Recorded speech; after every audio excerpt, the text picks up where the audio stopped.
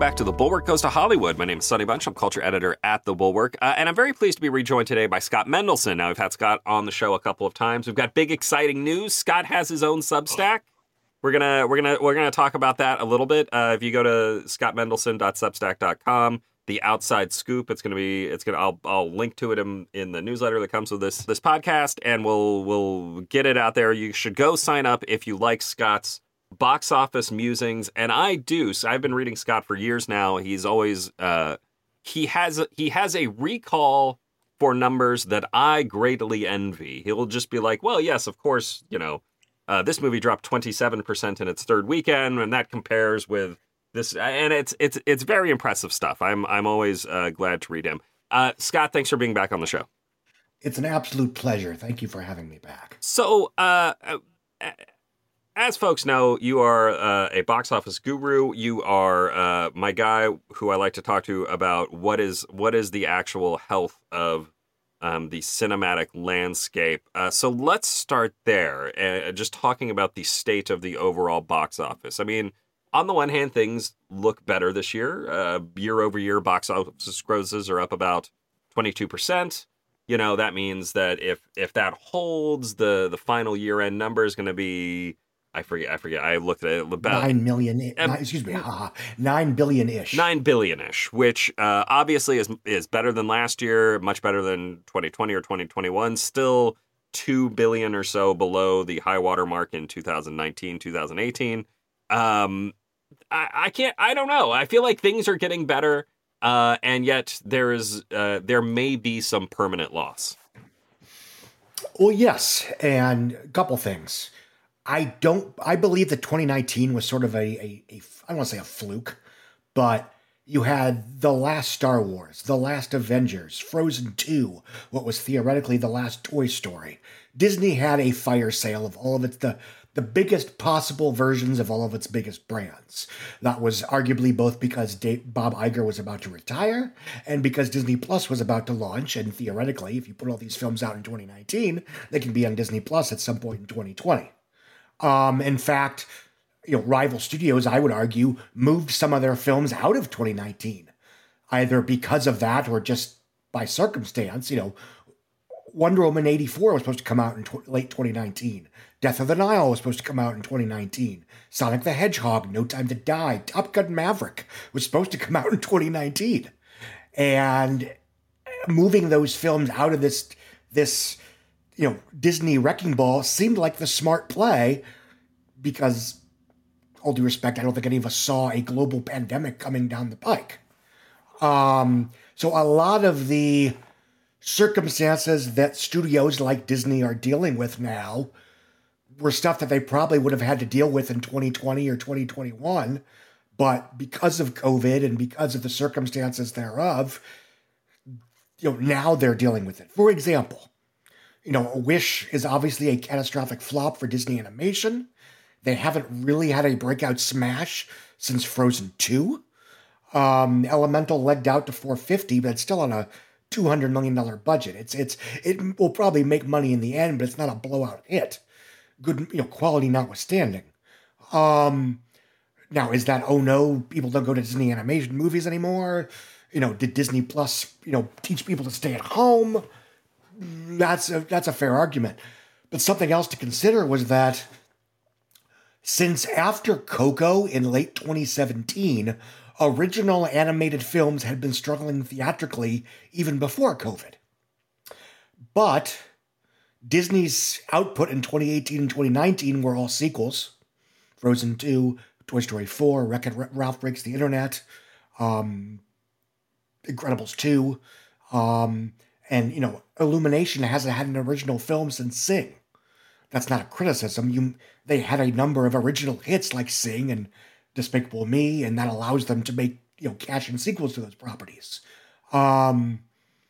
So, and obviously 2020, the pandemic occurred. So Disney really didn't deal with this new normal of, non-sequel animation struggling until Encanto in 2021.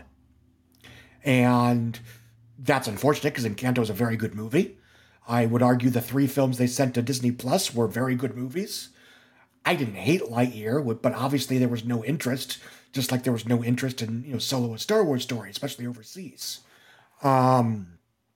So that is an example of a problem that studios probably would have had to deal with in 2020 absent COVID circumstances. Because there were a lot of rough and tumble, high level theatrical franchises that were coming to a natural end in 2019, or as it turned out, was supposed to be 2020, like Daniel Craig's James Bond films, again, like the Skywalker saga, like the Infinity Saga, et cetera, et cetera, et cetera. The It series for, New Line. So what was Hollywood going to look like theatrically after these surefire sagas were coming to a natural end in a world where it is very, very, very hard to make new to cinema franchises? That was always going to be a challenge after, this pack of newbies, this pack of declining franchises. And I don't know what the answer looks like because everything's been changed because of COVID and a push to streaming, et cetera, et cetera. And not to be mean about it, but, lots and lots of people died in the COVID pandemic. And those included people that would have gone to the movies otherwise. And that includes, loved ones who were left behind that otherwise might not think of it's that big of a deal to go see the new Marvel movie as maybe they did in 2018. Yeah. So, but getting back to where we are now, I think if we get back to something resembling 2016, 2017, 2018, that would be a huge victory. Mm-hmm. That being said, as we've seen this year, in 2022, overall box office was down by about a third, but overall releases were down by about a third. Mm-hmm. Because Hollywood was frankly still a little gun shy in terms of putting films into theaters. And even though I think they had kind of learned their lesson in terms of putting all their eggs in a streaming basket, that unfortunately wasn't a light switch that you could just turn on and off. So this was the first year since COVID where we saw something approximating a normal number of wide theatrical releases. And the fact that we're getting pretty close to pre-COVID normality is a very encouraging sign that if you have a normal amount of movies, you're going to have a normal amount of box office. So as long as you don't have something like, a dual labor strike to screw over the release slate to leave 2024 with, another lower than expected slate of movies, you'd be fine-ish. Yeah. That's certainly a thing we're going to have to consider for the next year is the decreased output that will naturally result as a result of the 2023 strikes. COVID did a number of things in terms of just closing theaters down, period. I mean, just like theaters were closed. People could not go to them, which resulted in studios not releasing films, etc. But there is also, there are like enormous business changes that have occurred. And I have two recent examples of this phenomenon. The Holdovers, which is released by Focus Features, which is owned by Universal, which owns Peacock, and Saltburn, which was released by MGM, which MGM was purchased by Amazon. Of course, Amazon has Prime Video. And you have these two movies, The Holdovers and Saltburn, that come out, and they do okay in limited release. They're not putting up, $30,000 per screen in their third week or anything, but they're doing pretty well. They're holding well. They're not dropping that much. And yet, The Holdovers is now on VOD. There was an email or a press release went out the day after Saltburn's, I think it was third weekend in medium release. It had dropped just 10%. It dropped 9% or something like that. And yet a press release goes out and says, guess what? Saltburn's going to be on Prime Video on December 22nd. And it's just like, why are you cutting yourself off at the knees like this? Give these things time to breathe. But on the other hand, look, from the perspective of the studios, they are looking at movies that aren't making a ton of money. They can make more money. They can keep a higher percentage of the money on VOD. So why not just shift the audience there? I am of several minds about this. First of all, Saltburn is going to do whatever it's going to do. I don't think, even 30 years ago, that's a film that we'd all be saying, oh, critics liked it, but nobody's showing up. I mean, when I was 14, we were all, hand wringing about why nobody was going to the quiz show. So even like The Holdovers, great movie, but Paul Giamatti is not a butts and seats movie star. That's not an insult. I mean, who is these days, with a couple exceptions? DiCaprio, Bullock, in certain circumstances, Denzel Washington. But there has been very little evidence to suggest that the PVOD marketplace, that's where a film comes out and is available to rent for about $20 for 48 hours. This was started by Universal/Comcast in April of 2020 with Trolls World Tour. There is very little evidence to suggest that that revenue stream has cannibalized theatrical. Studios seem to think, and although they're hiding numbers as if they're, state secrets, they seem to suggest that they can have their cake and eat it too, that they're getting that revenue from people that wouldn't have seen it in theaters anyway. And in my mind, if that's true, then PVOD has made the studio programmer a safer theatrical bet than it was, in 7 years probably. Because audiences staying home and watching stuff on streaming instead of going to the theaters to see just a movie, that's been a problem, a big problem since late 2015, early 2016. But if these films can make substantial revenue, relatively speaking, on PVOD, but they only make that revenue if they are wide theatrical releases, as we've generally seen. If you look at the VOD lists, week in, week out, Vudu, Google, whatever, most of the films at the top of those lists are theatrical releases. So then you have a financial incentive to release those films in theaters. Now, do I think that, in Comcast's case, not to pick on Comcast, maybe the rule should be 17 days after a movie goes wide, as opposed to 17 days after it, platforms? Yes, I do. I do think if I were, if it was my company, I would have changed it to where, okay, The Holdovers goes wide over Thanksgiving weekend. 17 days after that is when it goes on PVOD. But that may be just, that may just be nitpicking. Well, sure. And I do think that we should draw a distinction here between PVOD, premium video on demand, the $20, $30 rental or purchase after some period of time, and streaming video on demand, which I think are, I look at Disney Plus's, I look at Disney's struggles in the animation realm, and I blame that entirely on streaming video. The existence of Disney Plus has destroyed the theatrical market for Disney animated films. And look, they'll release Frozen 3 and that'll make $1 billion and people will say, okay, it's back. But like at the same time, I think I think there are two separate issues here. Yes, I agree with you. And I'm less who cares about something like Saltburn going to streaming where it's free to everybody that has free shipping as soon as the 22nd, I think. Mm-hmm. And again, the argument there is like, look, it's a grim 2-hour and change melodrama that's basically the talented Mr. Ripley, but a lot less, even less commercially appealing for various reasons. This movie's going to make whatever it's going to make in theaters, whatever. And I am sympathetic, even if I don't agree on a case-by-case basis. As far as Disney, yes, I agree with you that Disney Plus has hurt Disney theatrical in a way that, say, HBO Max or Max has not hurt Warner Brothers, or in a way that obviously Peacock has not hurt Universal. Part of that is just because I think Disney has a lot more subscribers than some of these other services, and partially because, to state the obvious, Disney Plus is far more associated with the Disney brand than something like Peacock is associated with Universal, or Max is associated with Warner Brothers. Mm-hmm.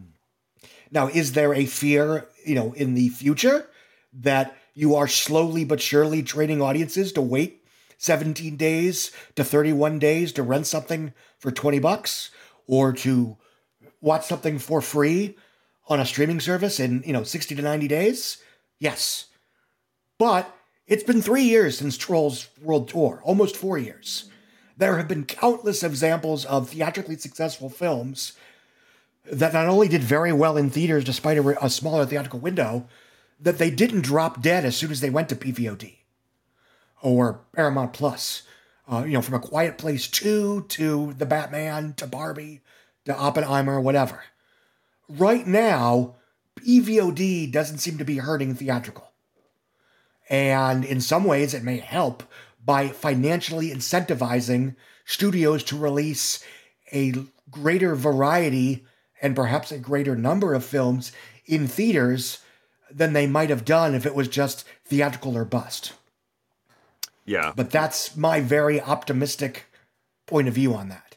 No, I think I think there's a good case to be made for that, right? Look at something like The Northman, right? Focus Features insists that The Northman was profitable after PVOD. It didn't do a ton of business in theaters, but they made their money back on VOD, and you can't really make the money back on VOD without having the $30 to $40 million advertising campaign for theatrical. So, like, I am less skeptical of PVOD as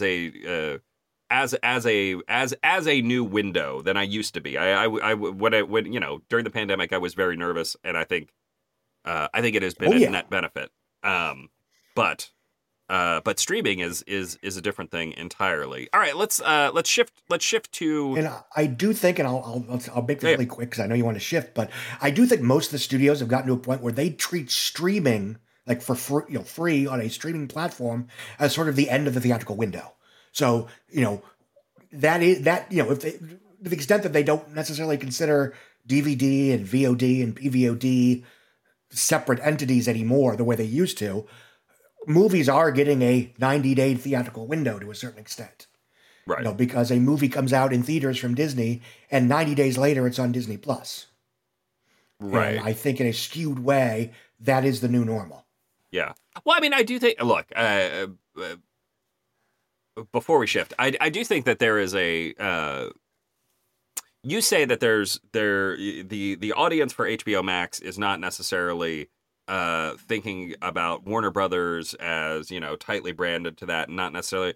I would look at something like Blue Beetle or even The Flash, right, and kind of push back on that a little bit, because those are two movies where, because like, first off, they're kind of mediocre. They weren't getting tons of great buzz, and folks weren't that excited for them. Add to that it's going to be on HBO Max in 60 days, 90 days. We know it's going to be there. That's where all the Superman movies show up. That's where all the Batman movies are, right? Like, we're just going to wait. I heard that from a ton of people. Anecdotally, I will say that I heard that from tons and tons of people. I didn't go see Blue Beetle because it's going to be on HBO Max in 2 months. So why bother? And that may be the case for films that themselves are already commercial theatrical risks. Obviously, the internet vastly overestimated the interest in The Flash. Not to toot my own horn, but, the real world didn't give a shit about Michael Keaton being Batman again. All due respect. The real world did not care about a Flash movie in the abstract starring an actor who either no one's ever heard of or they've heard of for not great reasons. As part of a franchise that, has not been particularly successful in terms of making people excited about the universe itself. Yeah. And so it was a very different situation from Spider-Man No Way Home. Right. That being said, I do think Blue Beetle, which I thought for the record was a pretty damn good movie, and I am angry that it was not released in 2017, 2018, back when comic book superhero movies were automatically a big deal. And I do believe there is, whether it's correlation or causation, I do think Warner Brothers and DC and especially Marvel has something to answer to in terms of spending so gosh darn long to truly diversify and inclusify their lineup until right before people stop giving a shit. Because I think the Marvels would have been a hit in 2017, 2018. Blue Beetle would have been a hit in 2017, 2018. And they basically waited to put out, films fronted by not a white guy named Chris until almost the end of that moment in time. Yeah, I think the Marvels had separate issues, which mostly, again, I keep coming back to Disney. People are probably tired of me talking about Disney Plus, but like the Marvels, the big issue with that movie is that it's the sequel to two television shows that nobody watched. Like in addition to being Which, in addition to being the sequel to a movie that is, I think, not super, despite grossing $1.1 billion, was not like at the top tier of Marvel no, movies. it's fine, whatever. Right. It's a solid 3-star picture. And for that matter, I think the Marvels, even though it obviously was hacked to death in the editing room and it looks it, I think as big screen entertainment, it's a fun, enjoyable 3-star romp. It looks great in IMAX. The cast is charming and charismatic. The dialogue is funny, and there's a lot of cat stuff. Yeah. In a world where that was, being Venom quality was enough, Sure. I think it would have been fine. Oh, yeah. I mean, look, 2018, 2019 was a wild time. Like movies like Captain Marvel and Aquaman grossing $1.1 to $1.2 billion. Like that is that's a very weird moment in our cultural history. And things have, I think, changed a bit. All right. So comic book movies on the decline. What has really kept the box office afloat this year in a surprising way, or at least has provided some cushion, is the explosion of niche films. Movies that are appealing to fairly narrow cast but still sizable audiences.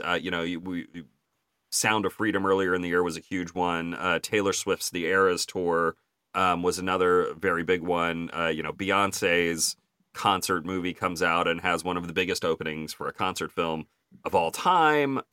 You can look at Godzilla -1, which I believe is the first. I think I read this. Correct me if I'm wrong.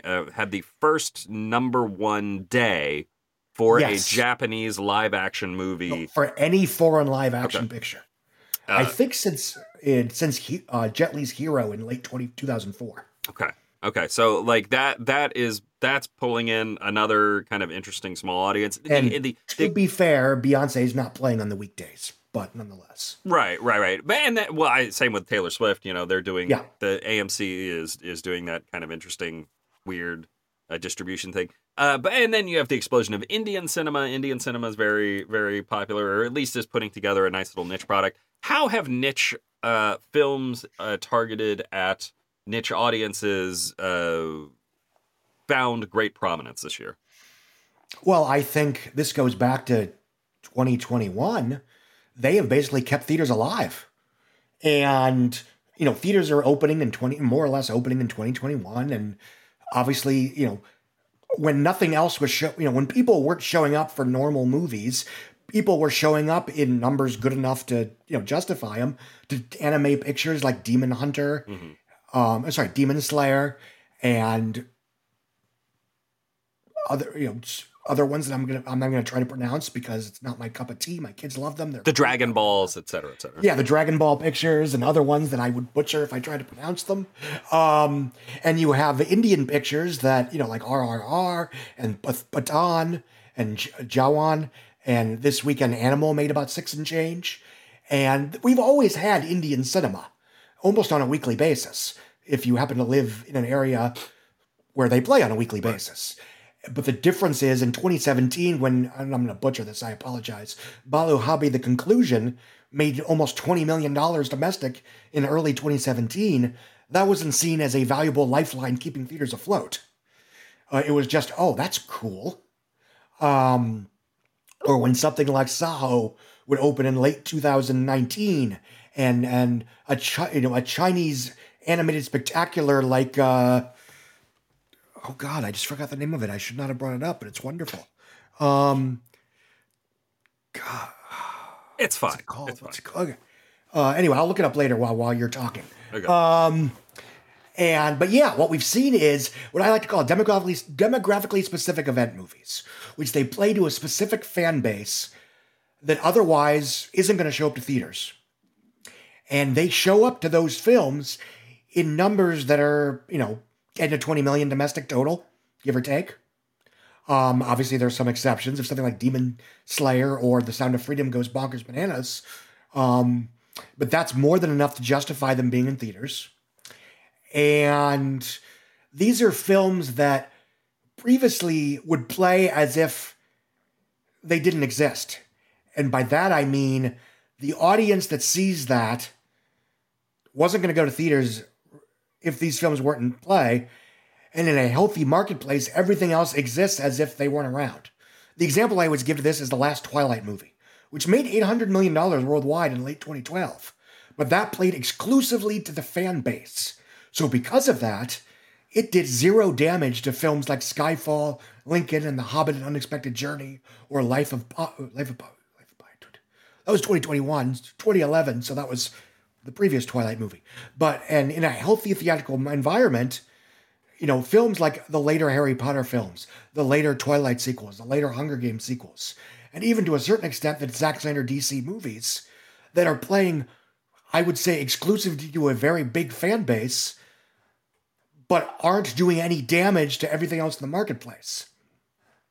What's changed is that in a theatrical marketplace where it's harder and harder for what I like to call studio programmers to survive, those films are essential. Theaters need that $10 to $20 million on the semi-regular. And that was sort of the whole point of the Taylor Swift thing, that if AMC can build a miniature business of marquee movie star pop stars with big concert films, that even if they aren't going to do Taylor Swift numbers, even if they aren't going to do Beyonce numbers, if they can do 20 to 40 million worldwide on the semi-regular, that can make up for a lot of product that isn't there, and they can make up for a lot of underwhelming tentpoles. Bonkers Bananas example, so humor me for a second. Sound of Freedom was probably projected to do 50 million domestic at most, because you have something like Breakthrough that does 50 million, God's Not Dead does 60. Again, it wasn't crazy. Barbie, I think we kind of expected Barbie to do around 200 million domestic at best, and that would have been spectacular. Same thing with Oppenheimer. If it does, Dunkirk, Interstellar numbers and does around 200 million domestic, spectacular, wonderful. Everybody wins. Those films made about $850 million domestic more than expected, which means they gave theaters an extra $850 million in revenue that they were not expecting for that quarter. And it would be great to, if say, you can't bet on that every time, that isn't going to happen every year. And that is true. But why not? Last year it was Top Gun. The year before that it was Spider-Man No Way Home. In 2019 it was, Avengers doing bonkers business and Frozen 2 doing bonkers business. And in 2018, you had Incredibles 2 selling more tickets than Return of the King in North America. So it is, as much as I hate the idea of theaters sort of depending on a Top Gun Maverick style blowout, we might get one or two of those a year. The films that aren't breaking out and becoming event films are making less than they would have in pre-COVID times. Maybe by around 10 to 20%. But the films that are breaking out are leggier and probably making more money than they would have in non-COVID times. Mm-hmm. And this goes back to Godzilla v. Kong, which was expected to be a disappointment after Godzilla King of the Monsters flopped. Mm-hmm. And there were several films in 2021, Spider-Man No Way Home, obviously, Godzilla v. Kong, Dune, Free Guy, that I would argue did better when they came out than they would have done as just another, franchise tentpole whatever in non-COVID times. Well, part of this also is we discussed the reduction in number of films. I mean, part of this is instead of having $200 million movies out every weekend, as we did, I feel like we were there was a real glut there was a real blockbuster glut in 2018, 2019 in particular. But now will you get something like a $100 million movie every 2 or 3 weeks, and that feels like a much more sustainable pace of production and release than what we had before. For the studios, maybe, but for the theaters, the problem is that the $20 to $50 million movies barely make money anymore. Right. And people say, oh, why don't theaters, why don't studios make more regular movies? Because you, generically speaking, I'm talking to you, stop showing up to see them in theaters. In late 2019, Warner Brothers released a shitload of, exactly what we claimed to want to see in theaters. Did you see The Good Liar in theaters? Did you see Dr. Sleep? Did you see Richard Jewell? Did you see The Kitchen? Did you see Blinded by the Light? Probably not. You saw Joker. You saw It Chapter 2. And, even in early 2020, before COVID happened, did you see The Way Back with Ben Affleck? Did you see Birds of Prey even, which was a freaking comic book superhero movie? The internet claims everybody wants Birds of Prey, but they show up for Joker. Right. And that is a huge problem. Studios are not charities, but they also like money. So if you show up to Dr. Sleep, they'll make more Dr. Sleep. If audiences showed up to Queen of Katwe, Disney would make them. I don't know Sean Bailey that well, but I think, I know for a fact that if people still showed up to McFarlane USA, he would rather make money with both The Lion King and A Wrinkle in Time. The problem is the market has spoken. Yeah. Yeah. It's funny thinking about AMC because, for years AMC, and maybe they still have this, I don't know. I don't go to AMC's as often as I used to. But the AMC Artisan program, right? So AMC had this essentially indie-ish arm that they do kind of have it on their site, yes. So they had that, and maybe I'm wrong here, but I always got the sense that this was this did not work as a business model, or at least it did not work in the sense that it was not producing lots of big surprise hits. I'll put it that way. Certainly in the way that the Taylor Swift. Ironically, with the exception of one of the first films to do it, which was Yesterday. Mm-hmm. The film Yesterday, the guy, everyone forgets the Beatles existed. Right. This guy does Beatles. I'd love to see a remake with Weird Al Yankovic, but I digress. And that was a shockingly leggy, adult skewing movie. Mm-hmm. And I thought it was one of the worst movies of the year, but I'll know that the theatrical ecosystem has truly recovered when I can kind of root for movies like that to fail again. Yeah. I'm old enough to remember in 2014, it was like, ha, Exodus is bombing because it's terrible. Ha, ha, ha. Yeah. You can't root for against anything anymore. Now you have to root for Space Jam and New Legacy and Wonka. The look on your face right now is wonderful. I want to. It's. We don't have video, but it's pretty great. Let's talk about. Speaking of Ridley Scott and historical epics, I want your opinion on this. Let me rephrase.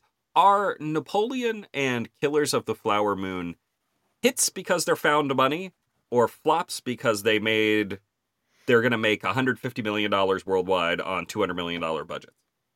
I think for now, and if you're somebody that's upset that if Napoleon's being considered a hot hit while The Marvel's considered to be a flop, I get that. I really do.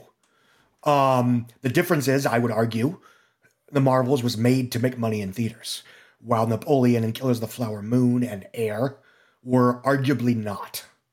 And for now, if Amazon and Apple feel like basically playing modern day, patronages of the arts, the rich, royalty that gives money to people to make good art and, entertain the masses, and they don't really care if anyone actually sees those films in theaters, great, wonderful, awesome.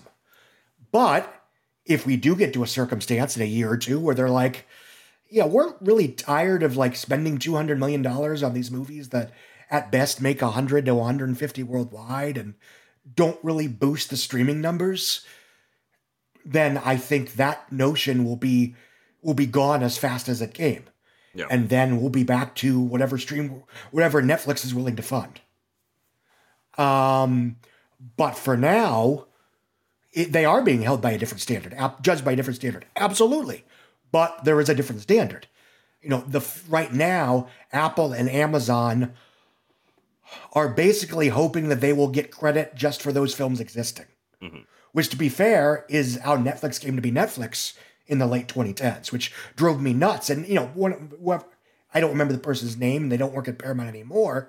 But one of the people at Paramount on the weekend that Mother opened quite badly, despite good reviews, and got an F from CinemaScore because of course it did. And they basically said something to the effect of, and these are my words, not theirs, but like, fuck you. If Netflix had made this movie, you'd all be dancing in the streets and giving them, wow, Netflix is making movies that Hollywood won't, yippee skippy. But now that Hollywood makes a movie like that, you're all, ooh, it didn't do well at the box office and it got F from CinemaScore. And I had long been angered by Netflix basically getting credit just for a movie existing, regardless of whether anyone was going to watch it. And often cases, they would not watch it. Or they would not watch it to the extent that, like, the latest, Ryan Reynolds fantasy, and that's, I think the Adam Project is fine, so I'm not picking on Ryan Reynolds. Or, the latest, Cocomelon episode. Or, and this has been something I've been tracking since 2020 when there was nothing else to write about, we see this every week where some random theatrical nothing burger ends up the most watched movie on Netflix. Yeah. And the media likes to act like it means something. It doesn't. It's just that people gravitate toward theatrical movies. They want theatrical movies in terms of production value and prestige and all of that jazz. They just are a hell of a lot less likely to see it in theaters. And that's the conundrum of the streaming era right now. Yeah. And I got off the topic a little bit, so I'm going to try to come back to dry land. To answer your question, yes, they are being treated by, the mega budget epics from Scorsese and Ridley Scott, and for now, Matthew Vaughn's Argylle, which is opening in January.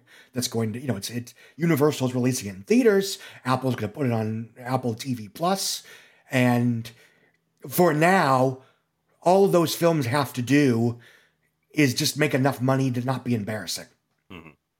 They are glorified PR campaigns for the streaming, the streaming release.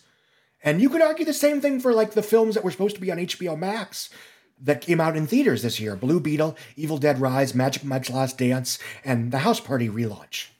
Of those, Evil Dead Rise was actually a hit. Right. And it's weird, it's complicated. But again, we were seeing that before COVID. To me, it's like, it is skewed, almost tongue-in-cheek way. When Nancy Drew and the Hidden Staircase was in AMC theaters for 3 weeks before it went on PVOD from Warner Brothers, I was like, this could change everything. And I wasn't entirely joking. And because right now, Netflix is really the only holdout in terms of not putting even their big prestigious films in something resembling a normal theatrical release. And you can say, oh, Glass Onion. And to which I will say, no. Glass Onion was released in wide theatrical release over Thanksgiving weekend for one reason: to fuck over the actual theatrical studios that had a bunch of movies opening over Thanksgiving weekend. Yes. Because they could have done that in any number of relatively empty October, November, December weekends. They chose Thanksgiving to screw over The Fabelmans, to screw over Devotion, to screw over Strange World. And they got away with it. Well, that's the Netflix getting away with it. Look, I like Netflix fine. No. I like Netflix fine. And they're I think not the villain in this story. We're all adults doing, running an adult business. But sorry, I interrupted you. Please. No. It just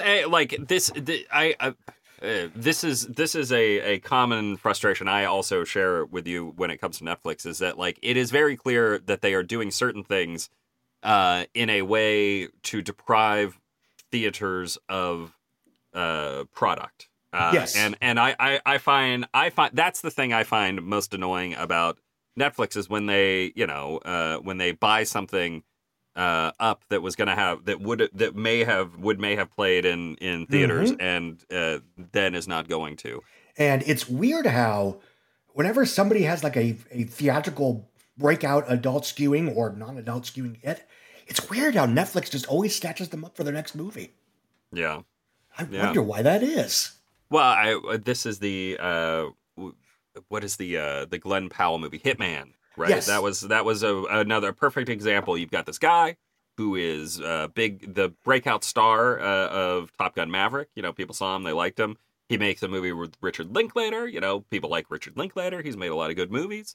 And where does it's supposed to be very funny? I have not seen it. It's supposed to. It plays great with audiences. Yeah. People at the festivals loved it. And where does it end up? It ends up on Netflix because Netflix throws $30 million or whatever at the distributor and snatches it up. And now that's not going to be in theaters. It's going to be on Netflix, which and yeah, and it's my issue with Netflix isn't so much Netflix. It's that they are graded on, they are judged on a different standard in terms of the choices that they make. And most importantly, the reason we're in this entire mess that we're in is Wall Street basically bullied the entire industry to be like Netflix, led them off a cliff, and then said, get yourself back up, assholes. Yeah. That's for sure. All right. So moving on. All right, final topic here. This is the thing we discussed it a little bit on Twitter. We discussed it a little bit on Twitter. Musicals. Now there was a story on Screen Crush about how the great, wonderful Matt Singer. Mutual. He's been on this show. Whose new Siskel and Ebert book. I will eventually listen to the audiobook, and he will get my money one way or another. Whether I have time to read it, I don't know. He voiced the audiobook. Even better. So if you want to listen to Matt Singer talk about his book, that would be. He was on this show talking about his book. It was a great show. Everybody seemed to like it. But Matt made a very good point, which is that a lot of we have 3 high profile musicals coming out in the coming month or so. We have Wonka, we have the Color Purple remake, and Mean Girls. And all 3 of these movies are being advertised in a way that at least does not emphasize that they are musicals and may actually be actively hiding the fact that they are musicals. I linked to Wonka the other day. I linked to a review of it or something, and somebody replied in surprise, "Wait, this is a musical? I didn't even understand." And yes, it is a musical, like the original. So I tweeted kind of tongue in cheek, like, well, the reason that they're not marketing these as musicals is because nobody wants to see musicals. So Hollywood should really stop making musicals. And this is a position that endears me to many of my listeners here at the Bulwark. I said somebody is wrong on the internet. And the office. You said I was wrong, but I really actually look.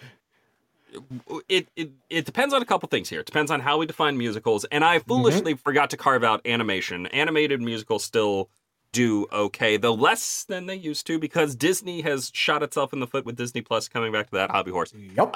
But we have seen a series of high-profile musical flops in recent years, and I don't think you can't count Bohemian Rhapsody or A Star Is Born or the Whitney Houston. I'll happily not count the Misty Houston one because that one flopped. You can't count those because those are not musicals. We all know what we mean when we say musicals. Musicals are movies where song and dance break out for no good reason on the street and in real life. That is a musical. That is like a musical, not a musical biopic. Not a musical biopic. But my point here is, I think this is, again, I think it's a totally reasonable argument. You look at like In the Heights or West Side Story, Cats. Dear Evan Hansen. Dear Evan Hansen is the best example of this because it's just a awful movie, awful bomb. And you kind of have to go. I think where I drew the line was The Greatest Showman, which was a surprise hit and only a hit because it legged out. Like nobody showed up for that movie at first. People saw it, and the word of mouth is very good, and it built and built and built. It had multiple of like 20 or something, right? I mean, it was like some crazy number. Yeah, I mean, it was the leggiest wide release since Titanic. Absolutely. I was doing the daily updates back in 2018-17 because people liked reading them, and it's like, I was looking at the leggiest wide releases of all time. It's like, now it's past that. Now it's past that. Like, holy shit! It ended up like fifth place for anything. Yeah. So that was a legitimate hit, but that was like 6 or 7 years ago. And since then, every musical, every proper musical has bombed. Now, look, obviously this is like saying, any other, like, oh, well, the sword and sandal genre is dead. or the historical biopic is like, obviously things come and go, genres wane and wax, etc. But I do think that the reason they are hiding this is because they think correctly that audiences are not very interested in musicals qua musicals, and have shown that at the box office. In a post-COVID world, whatever the hell, or a COVID-era world, obviously it's not over, all due respect, that may be true, because you're right. I mean, there's no evidence, again, unless you're like me and you count Elvis as a musical, but Not a musical. Yes, That's a biopic. It's a musically inclined biopic, No. and people go for a lot of the same reasons they go to a rock concert. I mean, Stars Born concert movies also not musical. Somebody was like, "Oh, but the Taylor Swift Eras tour is a hit. People love it." I would think that's not a musical. It's a concert movie. It's totally different. It's Perfect too. The Hunger Games Ballad of Songs. I mean, Rachel Ziegler has like 20 musical numbers in that, which never enough. I love listening to her sing. But anyway, but yes, here's first of all, the studio is hiding that a film is a musical. It's not new.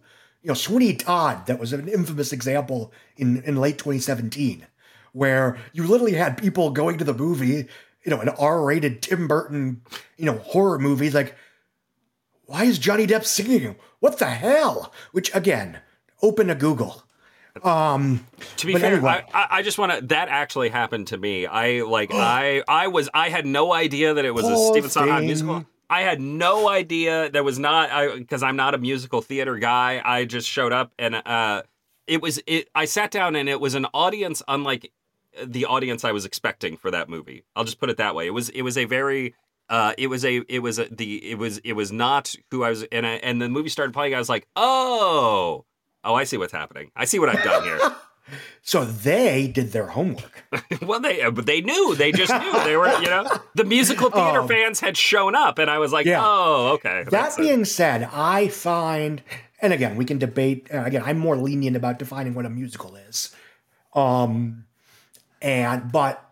I think the musical is like the Western, what everybody likes to say that they're dead, but whenever Hollywood makes a good one that works as crowd-pleasing entertainment, it tends to do well.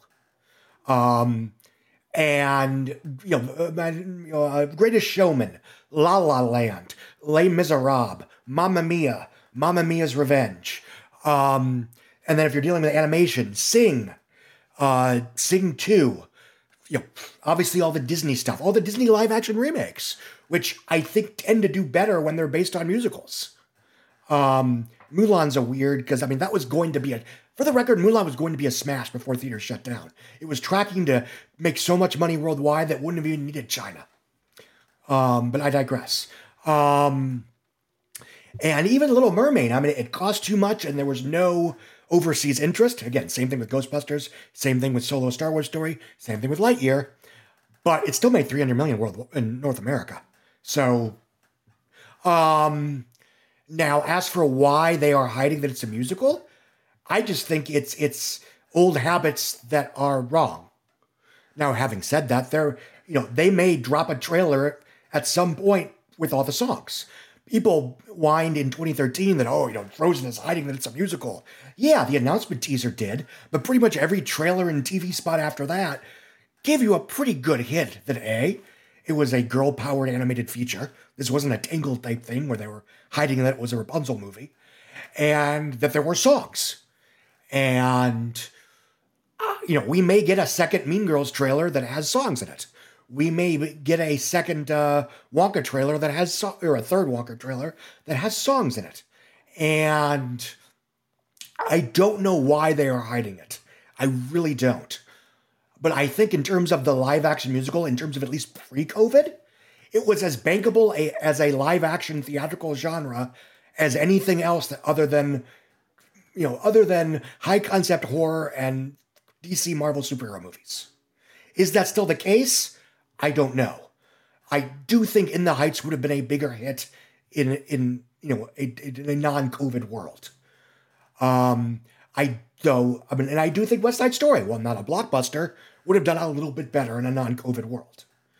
Dear Evan Hansen, I think that's a problem. The same thing with Cats, where you don't have marquee characters. And as for Cats, that's a classic example of a property that everybody's heard of, but nobody actually likes. I mean, even when I was a kid, Cats was the one, that was a punchline. It's the one that you take your kids when they're in New York because they're too young for Miss Saigon. Right. No one actually liked Cats. It was just the one you took your families to. Fair. And although I still remain shocked at the number of people that watched the Cats trailer not having any idea what the property was.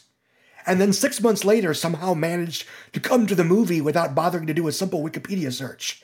And were shocked all over again by not knowing what Cats was. Yeah. But my feeling on Cats is it was a pretty accurate adaptation of a pretty mediocre musical. I have friends who will defend that movie, and I do think it's an interesting failure. Oh yeah, it's a swing and a miss, but it's a hell of a swing.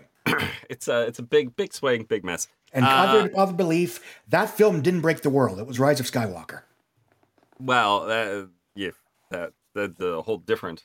Again, there are Disney Plus issues at play here with Star Wars and Rise of Skywalker and everything else. All right, so Scott, I want to give people the pitch on your Substack because like I said, I've been reading you for years now. Back Forbes before that, I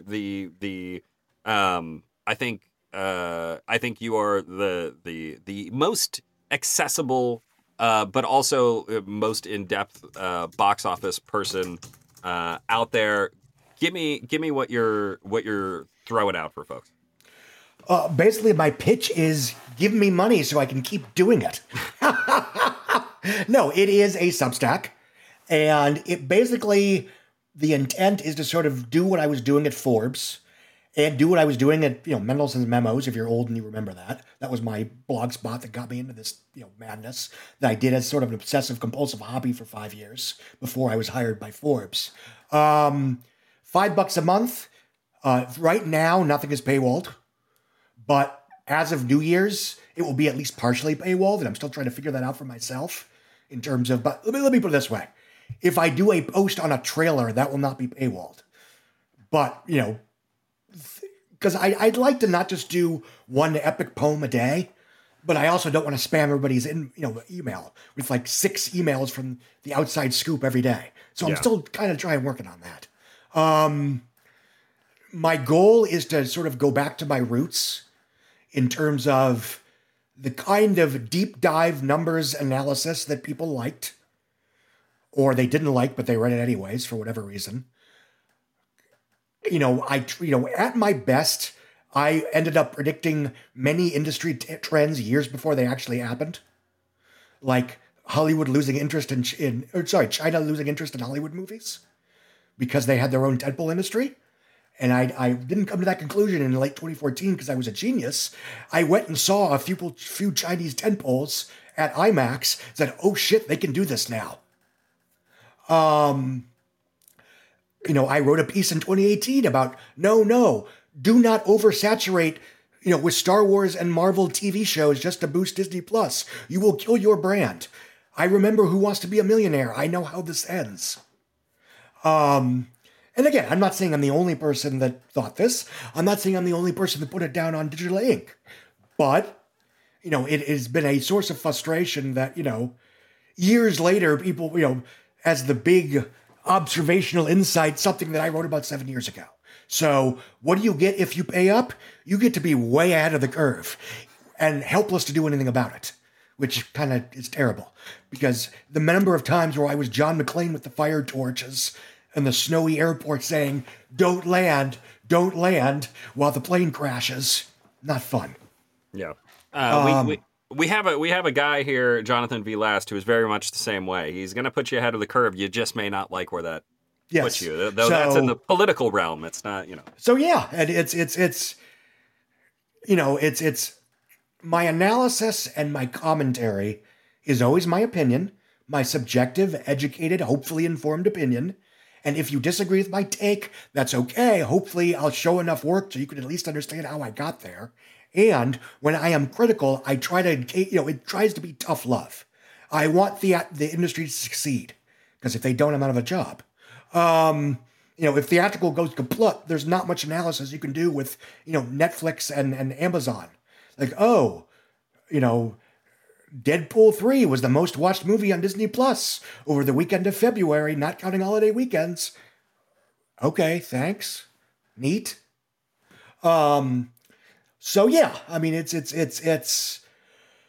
I am also doing a weekly column for Puck News that will be sort of a macro box office related essay. But those that just want the weekend roundup, you'll still get that on Sunday mornings. If you want the Friday numbers, you'll still get that on Saturday mornings, and probably the midnight numbers, Thursday numbers too, on Friday mornings. The difference is twofold. A, I'm not going to try to stretch one post worth of news into like 6 posts so I can chase every SEO headline. And B, I'm going to be trying to do this so I don't alienate and frustrate every member of my family in the process. So if that weekend write-off needs to wait, it will wait. I promise you it will be worth waiting for, but it might not be first. Because if this is going to work, it's going to have to work in a way that where I'm not inconveniencing everybody else in my household. As syrupy as that sounds. The life of a Substack. This is not unfamiliar to us. Anyway, folks should sign up. I am after I hang up with Scott here, I will be signing up myself. So you should follow me and do that. We'll have a link in the email again that goes out with this podcast. People that are signing up for a free subscription, even though I know you have company credit cards, I see you. Well, that's That's there's a lot of things to subscribe to out there, but folks should pay for it because, as I always say, if you like something, you should pay for it because if you don't pay for it, it'll stop existing. That is a real problem in this. That's world. A good reason to see the movies, and this has become my most controversial hot take over the decades. You need to see the movies that you claim you want to see in theaters when those films are in theaters. If you wait until streaming, if you wait until, honestly, even physical media to a certain extent, those films will cease to exist. Because in terms of production value, in terms of the star power, those films need theatrical budgets to exist. And in order to justify theatrical budgets, they need to make at least some money while they're in theaters. Yep. All right. Scott, thanks for being back on the show. I appreciate it. You're very welcome. It's a pleasure. I hope I didn't ramble too much. And I hope I didn't talk too loud. But it was a pleasure. I think it was the perfect amount and pitch of rambling. It was great. All right. Again, thanks, Scott, for being on the show. My name is Sonny Bunch. I am culture editor at The Bulwark, and I will be back next week with another episode of The Bulwark Goes to Hollywood. Damn it. Niza. That was the Chinese cartoon from late 2019. I took my kid in IMAX. It was freaking awesome. I think it's on Netflix. All right. Flat callback to previously in the episode. All right. We'll see you guys next week.